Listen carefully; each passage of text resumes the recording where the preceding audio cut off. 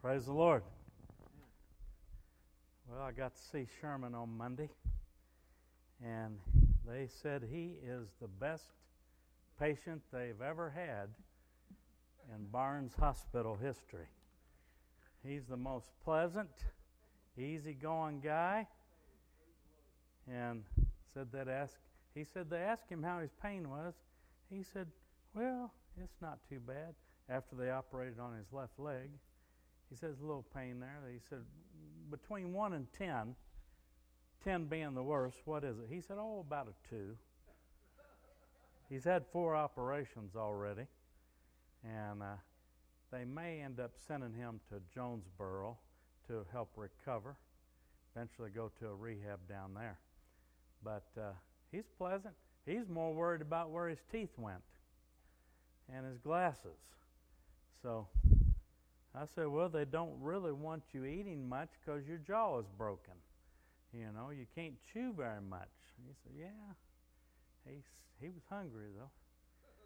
So, but he is so pleasant, he talked my ear off. I tell you. And I took a selfie with him. Actually, Cindy took the picture, but he and I there at his hospital bed. And he enjoyed the visit. We talked for like an hour and a half. You know, they didn't run me off, so I stayed there for a while. And he's a great patient, and we felt the power of God. He said, I felt tingling all over when you prayed. And I said, yeah, that's the presence of the Holy Spirit. And Cindy said, I did too. Then we went to the elevator. She said, Pastor, I still feel that tingling all over. I said, well, good. Just keep it going. That way you can get healed, made well. But Rick called me from the nursing home today, worried about Sherman. And so that's good. He's been getting all this prayer, and now he's praying for Sherman to be healed. So that's a good thing. But God is good like that, you know. He knows exactly what's going on. He knows what you're going to have to go through. And lo and behold, isn't that kind of what I preached about last Wednesday? About going through a lot of trials and struggles and situations, and then boom, we have this accident. But we were sad to hear that the young lady that hit them passed away, but you know, God knows all things, doesn't he? So we trust him in the middle of all of the crisis. And Virginia's got a couple of fractured bones, and she's resting up at home trying to recover. And so her and Sherman have been talking on the telephone, and that's been good enough so far. But when I walked in the room, he said, I knew you'd be up here before long. And he smiled at me. And I said, yeah, you can count on it. I was just waiting for him to get you out of surgery, because he had a surgery about every day since he was up there. And so he had finally come out of some of the medication realm and was able to talk. And he said, I don't know how many guys called while I was there wanting to know if he needed his yard mowed or any work done. He said, well, that'd be great if it needs it. He said, somebody needs to pick those tomatoes. He was telling the doctors up there, he said, I got to get out of here. I got tomatoes to pick. You know, but that's him. He's busy. He wants to be busy. Anyway, I said, well, you just get well enough to plant your garden next year. And you plant some zucchinis and bring them to Lucia. She'll make you some more zucchini bread. He said, that is some good stuff. He said, I ate half of it before I got in this accident. Somebody else going to eat the rest of it. So, but this is part 8. It might be like part 9, but last week was part 7B because I only got halfway through that message. And so tonight is part 8 of Called and Chosen. You know, when God puts his hand on your life and you get your heart right with him, then you get saved. You become born again. And then you become called to do something with your life. And so then you go through the process of growing and maturing, and then he chooses you for some kind of work that he wants you to do and wants you to accomplish. Doesn't matter how old or how young you are, he wants you to do something. Anyway, our text scripture has been Matthew 20:16 that says, and the first will be last, or the last will be first, and the first last. For many are called, but few are chosen. You know, that process that we go through is a difficult one. God never promised us it'd be easy to live the Christian life. But I tell you what, it's a lot better to live a Christian life and go to heaven than to not choose correctly and not make it. You know, let's face it, I saw a posting on one of the social medias today where a guy was saying, you know, there'll be demons cast out, the sick healed, and so on, and yet Jesus will still say, I never knew you. There's a lot of people that will do the works, but they don't really know Jesus Christ really is Lord. They just said a prayer along the way, and the formula, let's face it, faith works. Faith moves mountains. And so if you have faith in God, you can always see things happen. But are you really living for God? Are you really obeying Him? He said, if you love me, you obey my commandments. How many don't obey His commandments? You know, and it's not that the 10 Commandments get you saved, but they keep you saved. You know, you get saved by the blood of Jesus, by faith in Jesus Christ and His sacrifice and His grace and His mercy to allow you to come to know Him. But you don't let your baby just sit in the crib and don't feed him. He'll die. And that's the same thing spiritually.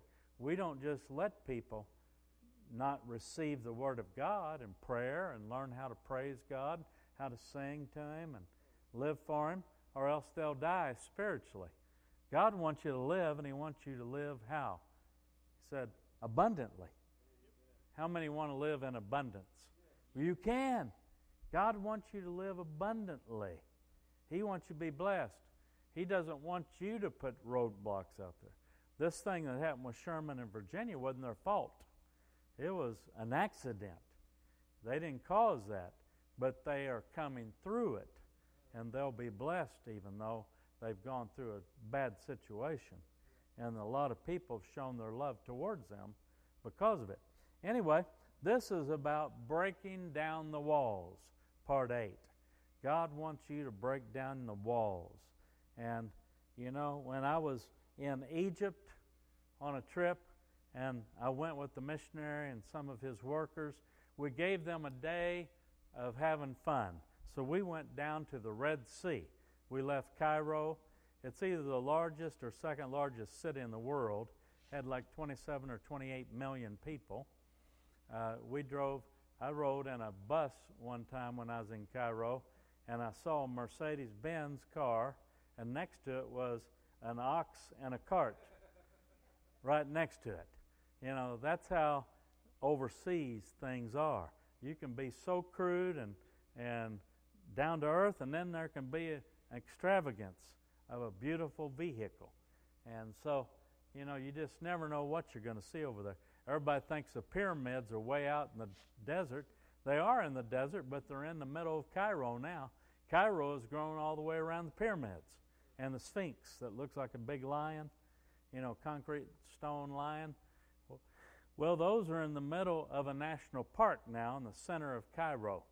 And so you go there, and I remember we got one of our ladies from our church in Florida got up on one of the camels, and the guy didn't want to let her down unless we gave him more money. I had to look at him and say, let her down. You know, she was under my charge. I said, we're not giving you more money. We gave you money for the ride. Now let her off the camel. Or else I'm going to have to grab you by your ears or something. But anyway, we went down to the Red Sea, and we had some fun. And on the way back, we stopped at a little seaside place where they served little cookies and coffee. And their coffee is not like Folgers, I'll put it that way. It was like the Turkish coffee or something, but it was Egyptian coffee. And it was super strong. I mean, my nose hairs stood up on end even.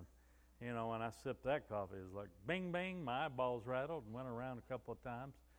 anyway, I was sitting there drinking that coffee and eating a cookie, and an older lady came over to me with tears running down her face. And her husband, this is her second husband, she remarried. She had been a widow. Her first husband was a pastor, and this man had been a pastor also. And they got married, and she was like 87, he was like 90. And she came over and tears running down her face, and she said, Pastor, through a translator, she didn't speak English. She said, when I looked at you today, I saw a big wall in front of you, a huge wall.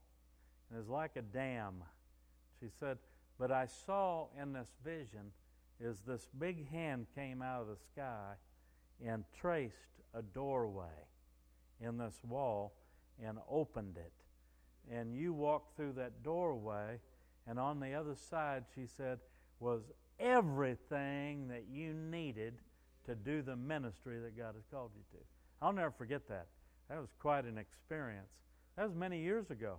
It was about, maybe 16 or 18 years ago. And Dr. Martinez was with me with Ron Kelly on that trip, and what an experience. I got to see King Tut's treasures and went in the museum where they had the sarcophaguses, the mummies, if you want to call it that. They looked like leather people wrapped up, and they were under these air-conditioned, airtight glass coffins, and you could see them. And I could feel my face getting flushed, my hands started swelling. See how easy my ring came off just then? My ring would not come off my hand. My hand was so swollen. I said, I got to get out of here. I told Dr. Martinez, and he stayed in a little bit longer. I went outside, and they came out and said, what's going on? I said, anytime I'm around heavy witchcraft or demonic activities, my hands swell. And I said, my hands are swollen. And so then it was time to go eat lunch, so we drove a good ways away, and the farther away it got, the easier my ring came off my hand. You can't discount what God does with you. He does prophetic gestures with me, just like that. He shows me when there's demonic spirits or witchcraft around me, because my hands will swell. I feel pressure. And so, anyhow, that was quite an eventful trip, and I enjoyed getting that word of the Lord from this older lady. And so, anyway, let's go on. I've already read our text. Let's go down to Joshua chapter 6 and verse 26. And it says there, then Joshua charged them at that time, saying, cursed be the man before the Lord who rises up and builds this city Jericho. He shall lay its foundation with his firstborn. With his youngest he shall set up its gates. And then there's another scripture that goes along with it, and that would be in 1 Kings 16 and 34. And it says, in his days Hiel of Bethel built Jericho. He laid its foundations with Abiram his firstborn, and with his youngest son Segub he set up its gates according to the word of the Lord, which had been spoken through Joshua the son of Nun. There are consequences to doing something that God said you are not to do. And this proved out to be true. This man was commissioned to try to build Jericho. Well, Pastor Ken, you've been there, right? And I've been there. And they've showed us the site where the old Jericho was, and they tried to excavate it, different archaeologists and such. But when they did, they were struck dead. They died on the spot. God did not permit anybody to excavate the old city of Jericho, nor try to build there. They built a new Jericho over next to it. They call it Jericho. And boy, they had the biggest fruit you'd ever seen in your life, because irrigate down in those parts. There's an aquifer of water, by the way, in that region, that south part of Israel, all the way down by the Dead Sea, full of water. And so they irrigate it, and they grow roses down there. And they said, and I think it's what, Jeremiah 34 says, and the desert shall blossom as the rose. And Israel grows more roses than any other place on earth. And they sell more flowers to Europe than anywhere that sells flowers, especially roses. So I find it quite amazing. God never lies. What He says is the truth. And so we see they never rebuilt the old Jericho, but they built a new Jericho, and they had lots of fruit stands and whatnot down there. They had a thing called the ugly fruit. It looked like a gnarled up grapefruit, and it was about this big. It was about the size of a volleyball. But you cut it open and peel it away, and it has fruit inside similar to a grapefruit. So it's kind of interesting to see all that. And the grapes were as big as the plums. I mean, just, when they talked about the spies going across the Jordan River, and they came back and said, this is a land of milk and honey and fruit. I mean, they brought back, grapes on their, clusters tied to a stick over their shoulders because the grapes were like that big around. And I saw them. I ate some of them. It's quite amazing, too. But we see, that He said this will happen, and it surely did. Now, I had a statement. I don't know if I passed it up already. But real faith causes walls to come down. And when you have real faith, you have it because of the Word of God. When God speaks, He spoke to Joshua, come on now, it's time. Moses has died. It's time to rise up and cross over. But we're going to read a little bit here in a minute. But Hebrews 11, chapter 11 and verse 30 says, by faith the walls of Jericho fell down after they were encircled for 7 days. And of course we know this story. We'll read it at the end of the message, a little bit of it. But we know that the children of Israel, once they crossed over to the other side, it scared all the kings half to death. There's like 18 kings that were going to be defeated before it was all said and done. And they went around that city 7 days in a row. The seventh day, they went around 7 times. And then you've seen Pastor Ken over here blowing the shofar. Well, they blew their trumpets and the shofars. They blew them and shouted, and when they did, after the 7th time on the 7th day, I love that number 7, lucky 7. I've never played the lottery and I've never been in a casino, but I know when the 3 7s come up, it's got to be good. That's what I see on TV anyway. And so that's 7 days, and 7 times the 7th day when they shouted and blew their trumpets and whatever they bashed, pots and pans or whatever, then the walls didn't just fall down, they fell down into the ground. It was like something big pressed the walls all the way down into the ground. So there wasn't much left. There was a little bit of spoils that was left. Most of the people had died. They had let Rahab, the angels kept Rahab and her family safe because she's the one that gave them the information. She told the spies what they needed to know. And she was a prostitute. And so they allowed her to live, which, when you read the lineage of Jesus all the way back, she was part of that lineage. So you got a little bit of everything in your family line, don't you know it? Every one of us got people in our family line that were something else, and we got a few. My dad didn't tell me much, but Uncle Bob had plenty to say about it, about some of the characters in our family line. But anyway, the walls came down by faith. when you have faith in the Word of God that was presented to you, things happen. It's wall tearing down, pressing down faith. I mean, you talk about didn't even have to move them out of the way. He moved them down out of the way, scared everybody around. They were afraid of the Israelites then because of their God being so great and awesome. Well, there's a process, and that's what we're going to get into here. I don't know if I'll get to read all of it, but up there you see the process. Joshua was the one that brought it. His name was actually Yehoshua, or Jesus squeezed through the Greek, and then it was Jehovah Saves is what that name actually meant. And of course, Emmanuel, God with us, he was the Savior of the world. So it wasn't Jesus in the Old Testament, but I threw that in there anyway, because squeezed through the Greek. Of course, we say Yeshua. We sing songs with Yeshua in it even. You know, Yeshua. Anyway, I'll stop.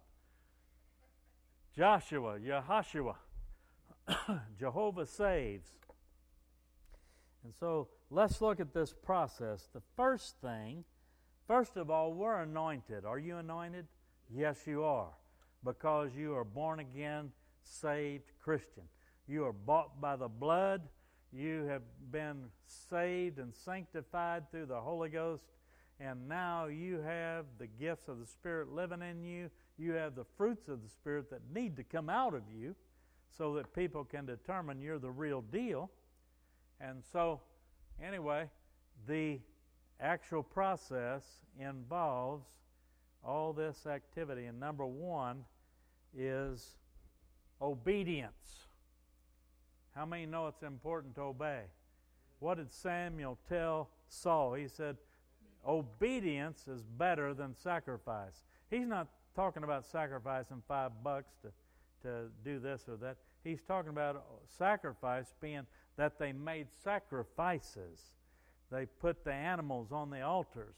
And when Saul took all those animals and he brought that king in, made fun of him, and he wasn't supposed to do any of that. He wasn't supposed to keep the animals. He was supposed to destroy it all. But then he didn't. He saved a lot of them because, hey, you know, I like a good steak, don't you? Man, get you a nice prime rib, and that'd be good. But Samuel said, you weren't supposed to save any of it, not even the best. He said, well, I was going to save the best, you know, to make sacrifices, you know, put them on the burnt offerings, on the altars, and so on. And boy, Samuel was not happy. He said, that's like witchcraft. Rebellion is the sin of witchcraft. So, you know, but he said obedience is better than sacrifices. It's better than trying to look religious, you know. So anyway, let's read the scripture that goes with that, which is Exodus 17. And let's see, Exodus 17, is this it? No, it's down here. There we go. Oh, I'll just read it off there.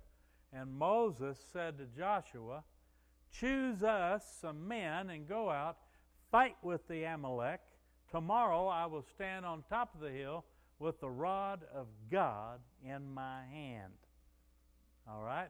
So Joshua did as Moses said to him and fought with Amalek. And Moses, Aaron, and Hur went up to the top of the hill. Aaron was his mouthpiece, and Hur was another leader. And they stood up there by Moses. So it was when Moses held up his hand that Israel prevailed. They were winning. And when he let down his hand because he was getting tired, Amalek would prevail. And so it was. But Moses' hands became heavy. So they took a stone, put it under him, and he sat on it. And Aaron and Hur stood, supported his hands, one on one side and the other on the other side. And his hands were steady until the going down of the sun. So they held his hands up. As long as his hands were up, they were winning. So Joshua defeated Amalek and his people with the edge of the sword. Then the Lord said to Moses, write this for a memorial in the book and recount it in the hearing of Joshua, that I will utterly blot out the remembrance of Amalek under heaven. Boy. And Moses built an altar and called It's named, the Lord is my banner. That's one of those Jehovah names. Jehovah Nisi, He is my victory. He is my Nike. Like Nike shoes with the Jordan emblems on them. Jordan was a winner, you know. But God is the ultimate winner. And so He had a memorial put up. He said, I'm going to wipe Amalek so bad nobody even remember these guys. They're just going to be wiped off the face of the earth. That is pretty wild, isn't it? Well, that's one of the steps of the process. When you obey, God comes through. Amen? And then number 2 we see is loyalty. Now Joshua remained loyal to Moses, and he served him. You ever find any churches that have church trouble? And a lot of times it's because people become too familiar with the ministry, and they start looking at the frailties and the weaknesses of their ministers or their whatever, and because we're not perfect and we can't do it all. That's why we're supposed to be a body with eyes and ears and hands and feet and a mouthpiece and so on. You know, but a lot of people, they get upset at the leaders or the pastors. So they decide, you know, I don't like it the way it is. I'm not going to be loyal to him anymore. I'm going to bug over here, and then I'm going to bug over here. And they church hop a lot. Now, what I would say is find a good ministry and get plugged in and stay there and grow while you're there, unless they raise you up and send you out. I've done that with many, many people. We've sent out many. But we see here that there is a scripture there in Exodus 24:13. It says, So Moses arose with his assistant Joshua, and Moses went up to the mountain of God, and he said to the elders, Wait here for us until we come back to you. Indeed, Aaron and Hur are with you. If any man has a difficulty, let them go to them. Well, in other words, go see the assistant pastors. We got business to take care of. Trust in the leaders, the elders, the deacons, whoever. And so, if any man has a difficulty, let him go to them. Then Moses went up into the mountain, and a cloud covered the mountain.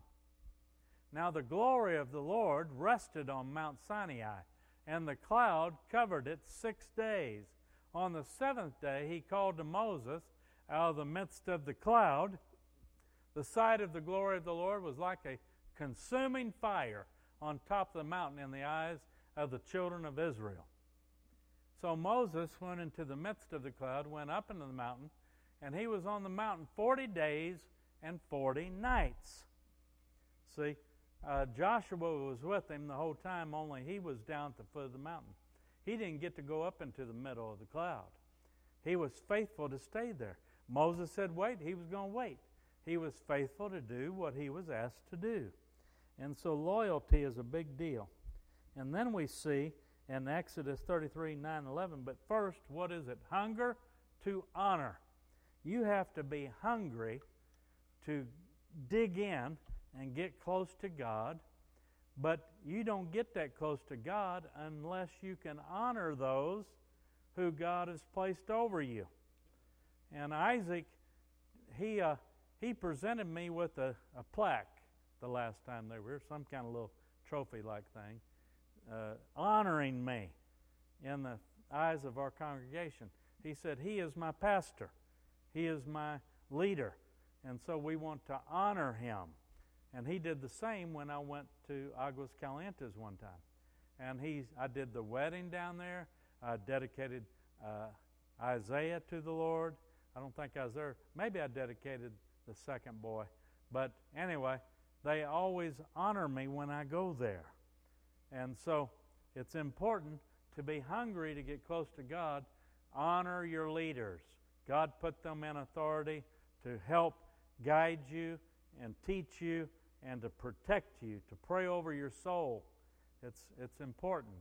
And we see there in Exodus 33, it says in verse 9, And it came to pass, when Moses entered the tabernacle, that the pillar of cloud descended and stood at the door of the tabernacle, and the Lord talked with Moses.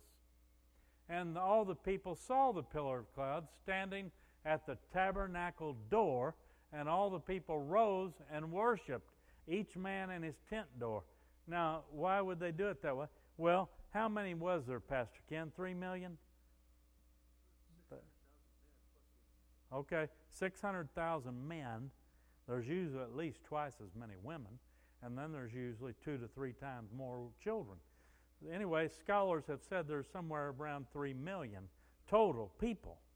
And so, well, they can't all get in an auditorium. You're talking about a Dr. Cho type church in South Korea. But he said the Lord spoke to Moses face to face in the cloud as a man speaks to his friend.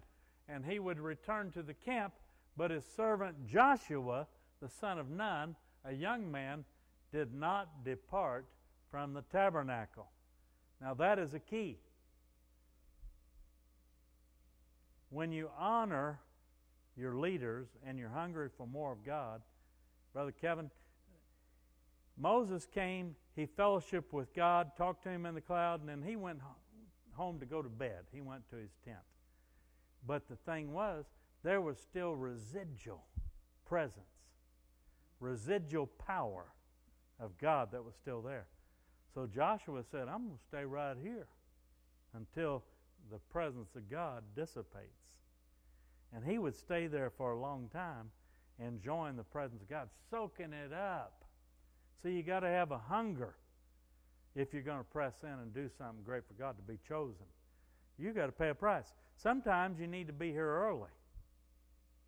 Sometimes you need to stay later until you have completely saturated your life with the touch of God on it.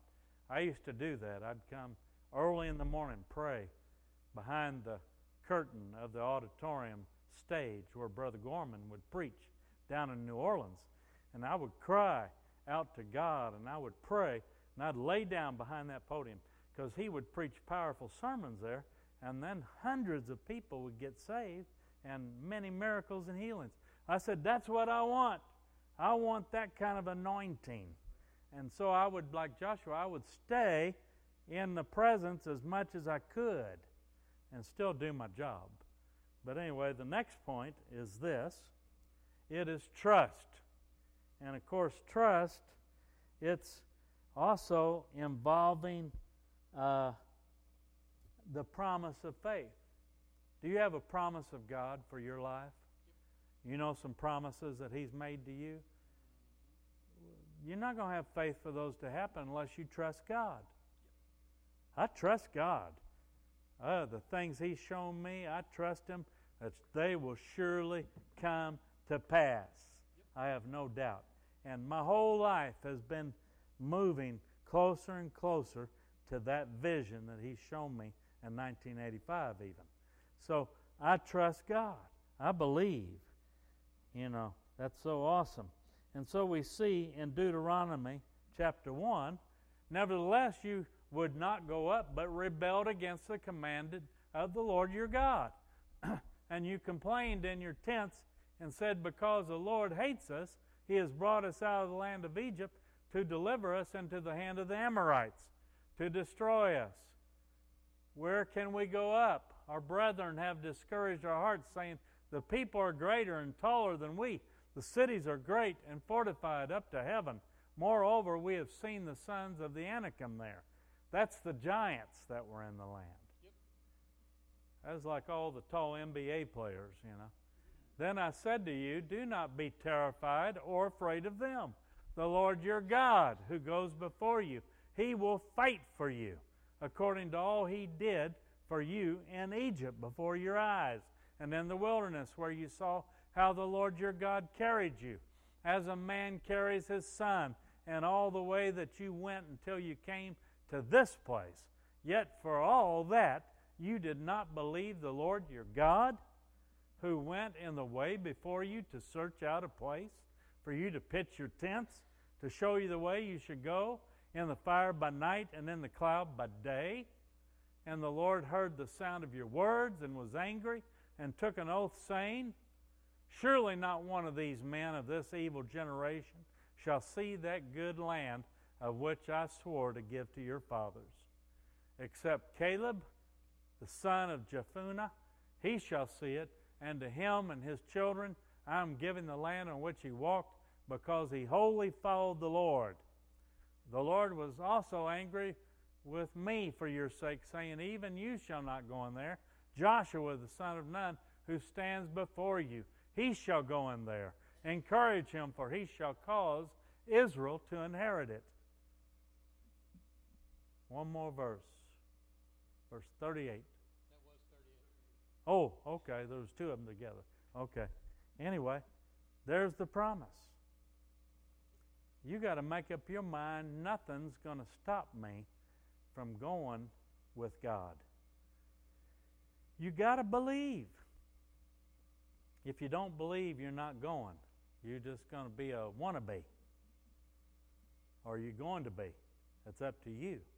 You can choose this day whom you're going to serve, see.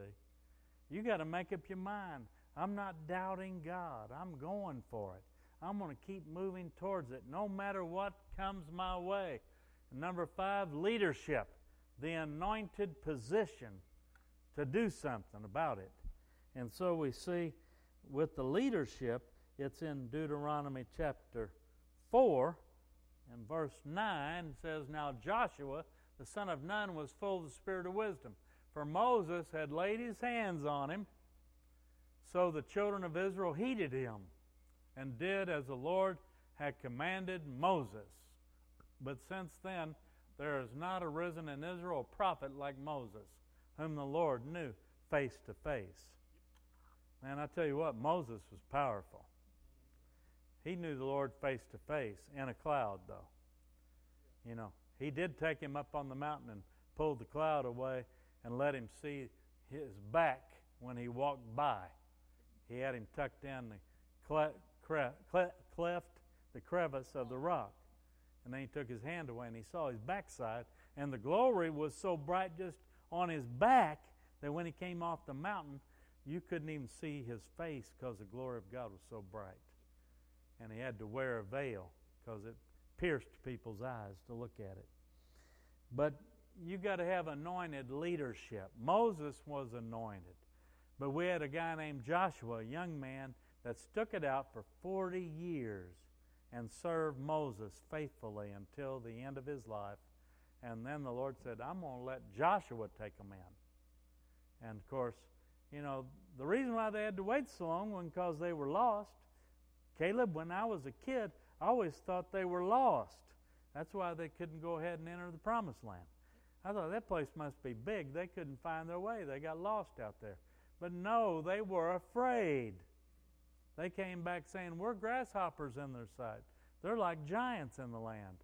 And 2 of them said, no, we can take it with God's Spirit, Caleb and Joshua. And that's why those 2 got to go in and be in a part of that partaking. And then number 6, desire for the Word. You have to have a desire for the Word of God so that when that Word comes, you grab a hold of it. And Joshua 1, 7, and 8, only be strong and very courageous, that you may observe to do according to all the law which Moses, my servant, commanded you. Do not turn from it to the right hand or to the left, that you may prosper wherever you go. This book of the law shall not depart from your mouth, but you shall meditate in it day and night, that you may observe to do according to all that is written in it. For then you will make your way prosperous, and then you will have good success. Do you notice it says, then you will make your way prosperous, and then you will have good success. It takes your faith, your actions obeying God, that when you are working with Him, then your actions allow God to move the mountain, allows God to open the doors, allows God to let you see what you need to see so you can go for it. That's a wonderful word. You keep that word in your mouth, in your heart, and then you feast on it and you go with it. And then number 7, follow God's instructions. you continue to follow His instructions. When you do, you're going to succeed. And we see in Joshua 6, in a handful of verses, now Jericho was securely shut up because of the children of Israel. None went out and none came in. They could race chariots on top of the walls there. They lived in the walls in that city. See, I have given Jericho into your hand, its king, and the mighty men of valor. You shall march around the city. All you men of war, you shall go all around the city once. This you shall do 6 days. Don't you know that was intimidating? You'd see 600,000 men march around that city. Warriors. Wondering, when are they going to attack? And for 6 days, they had this great anticipation. And then, and 7 priests shall bear 7 trumpets of ram's horns before the ark. See, they went with the Ark of the Covenant, which represented the presence of God. When you go with the presence of God, God is with you to deliver you. And if God be for you, Romans 8:31, who can be against you? But the 7th day you shall march around the city 7 times, and the priests shall blow the trumpets. It shall come to pass when they make a long blast with the ram's horn, and when you hear the sound of the trumpet, that all the peoples shall shout with a great shout. Then the wall of the city will fall down flat down into the ground, and the people shall go up every man straight before him. And then in verse 16, it says, and the 7th time it happened, when the priest blew the trumpets, that Joshua said to the people, shout, for the Lord has given you the city. And then we see in verse 20, and we're going to see 21, and the people shouted when the priest blew the trumpets, and it happened when the people heard the sound of the trumpet, and the people shouted with a great shout that the wall fell down flat. Then the people went up into the city, every man straight before him, and they took the city. Wow. That's pretty awesome. So God is with you. You know, and like Forrest Gump says, that's about all I have to say about that. You know, not that he's that important, but anyway, man, you're going to win. You have the victory. Whenever you follow God, you go with the Word of God, you go with instructions, you're obedient to do what He tells you, and then you shout, and you have a shout of the King among you. Wow, great things are going to happen. How about standing with me? How many of you tonight know you have battles? You have things you need to win. You need a victory in some things. Well, let's pretend that we just went around the 7th time on the 7th day. And I have my shofar in the office. You don't have yours out here either. Well, let's just pretend. Yay! Shout! Yes, Lord! Hallelujah! Your walls are going to come down. And you're going to go take the spoils. And you're going to be victorious. And you're going to win, and you're going to go in and take the city. Let's take this city. How about it? Let's take this region for the kingdom of God. Hallelujah. Lord, be with us as we leave tonight. Touch everyone. Help them to glean from this study. Help them to grab a hold of the truth in this word and go forward in Jesus Christ's name. And everybody said, Amen. God bless you. Thank you for being here. Bring somebody else with you.